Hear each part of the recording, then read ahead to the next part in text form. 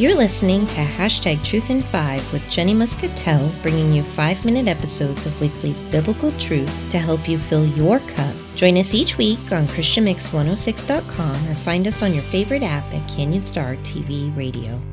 This is Jenny Muscatel on Hashtag Truth in 5. Do you believe that I am able to do this? That is a question in Matthew chapter 9 that Jesus asked 2 blind men who came to him begging for mercy and healing. In verses 29 and 30, we see Jesus' response. It says, "Then he touched their eyes and said, 'According to your faith, let it be done to you.' And their sight was restored." What a powerful question. Let's break it down for a minute. Do you, that's us, believe? Believe what?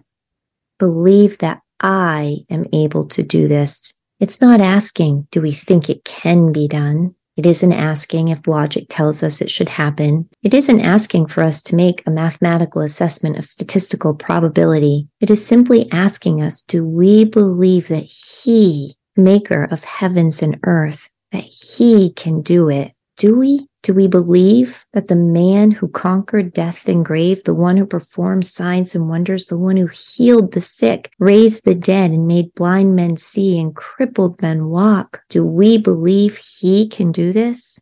Or do we do the opposite? Do we doubt? Do we close God in with worldly logic? Do we limit the limitless with our own limited minds? Do we exercise our faith more than we exercise control? Let's look at that question again. Do you believe that I am able to do this? There are so many examples of great faith within the Bible, but today I'm reminded of a moment at the cross in Luke 23, where Jesus is facing crucifixion along with 2 thieves who are at his side. Starting in verse 33, it says, "When they came to the place called the Skull, they crucified him there, along with the criminals, one on his right and the other on his left. Jesus said, 'Father, forgive them, for they know not what they are doing.' And they divided up his clothes by casting lots. The people stood watching, and the rulers even sneered at him. They said, 'He saved others. Let him save himself, if he's God the Messiah, the chosen one.' The soldiers all came up, and they mocked him. They offered him wine, vinegar, and said, 'If you are the king of the Jews, save yourself.'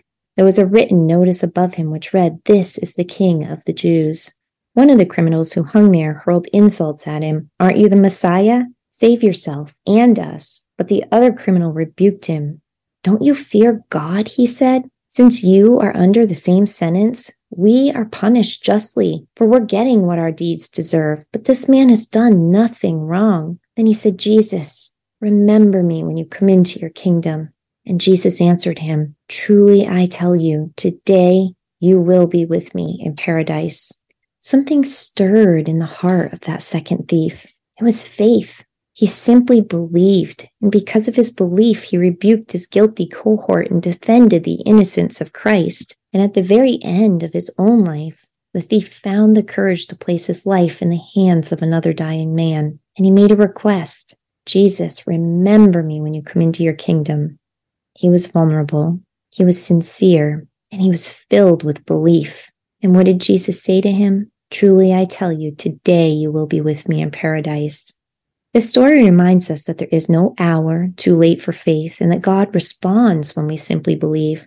In Matthew 17, Jesus heals a demon-possessed boy. Again, others didn't believe it could be done, but Jesus did it. And when his disciples asked him, "Why couldn't we drive it out?" Jesus replied in verse 20 and said, "Because you have so little faith. Truly I tell you, if you have faith as small as a mustard seed, you can say to this mountain, 'Move from here to there,' and it will move. Nothing will be impossible for you." See, God is capable of so much more than we can ever dream of or imagine. I want to take just a moment to revisit Luke 23, verse 39, when the thief was mocking Jesus on the cross and said, "Aren't you the Messiah? Save yourself and us."